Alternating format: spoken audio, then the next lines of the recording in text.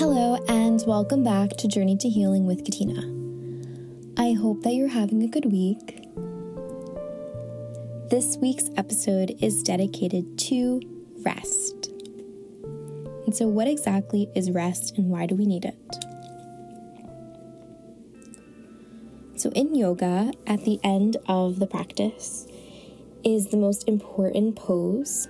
It's called Shavasana, where you lay completely flat on your back and you do nothing. Sometimes this is the most challenging part of class for people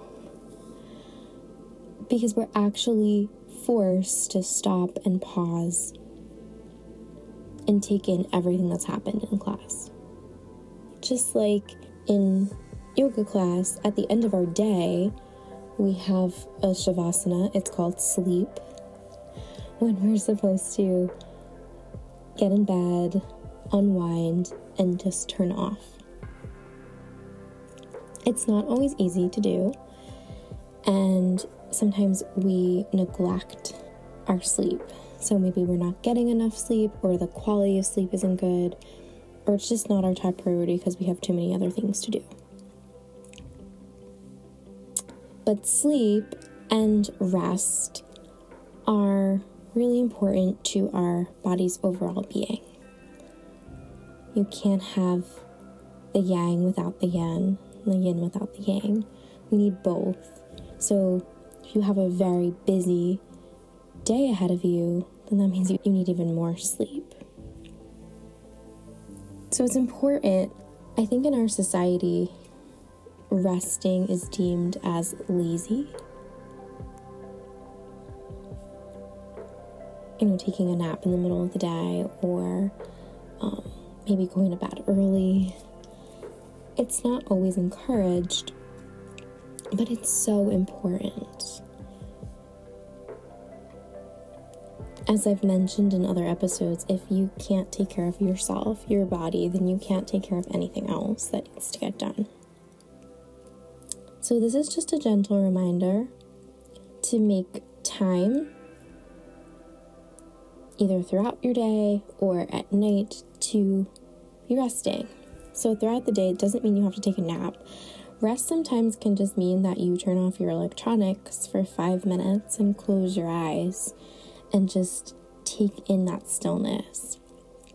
In today's world, we are so overstimulated by the sounds our phones make, all the lights that we're looking at from the screens, and just constant notifications, that even just sitting a few minutes each day and just turning off the sounds, closing our eyes, just tuning in, can be rest in and of itself. Things like taking a little bit of a brisk walk or getting a massage,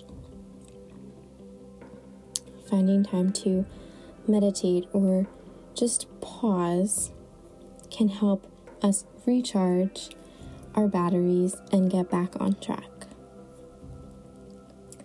It's also important, if we want to have a good night's sleep, that we prepare our bodies to have a good night's sleep. So turning off the phone an hour before we go to bed, or just not reading or having serious discussions that are going to be like thought-provoking in our head, so that we can kind of just ease into sleep.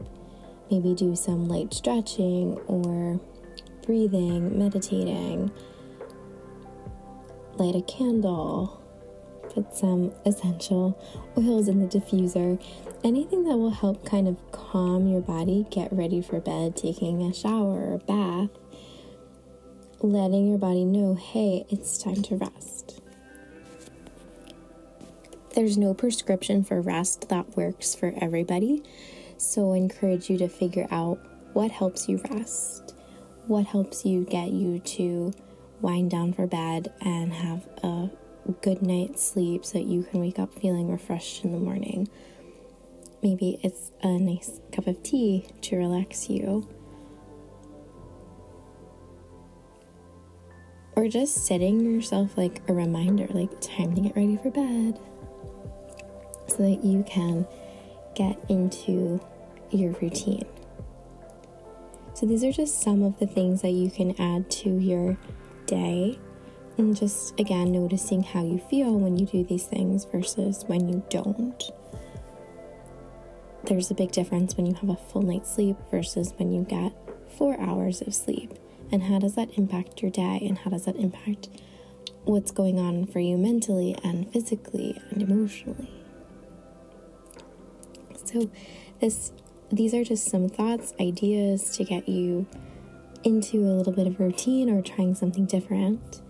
And I invite you to explore what works for you, because we are human beings, not human doings, and we need to just allow ourselves to be. And with that cycle comes this phase of rest. So thank you for listening. I hope you have a wonderful week. Namaste.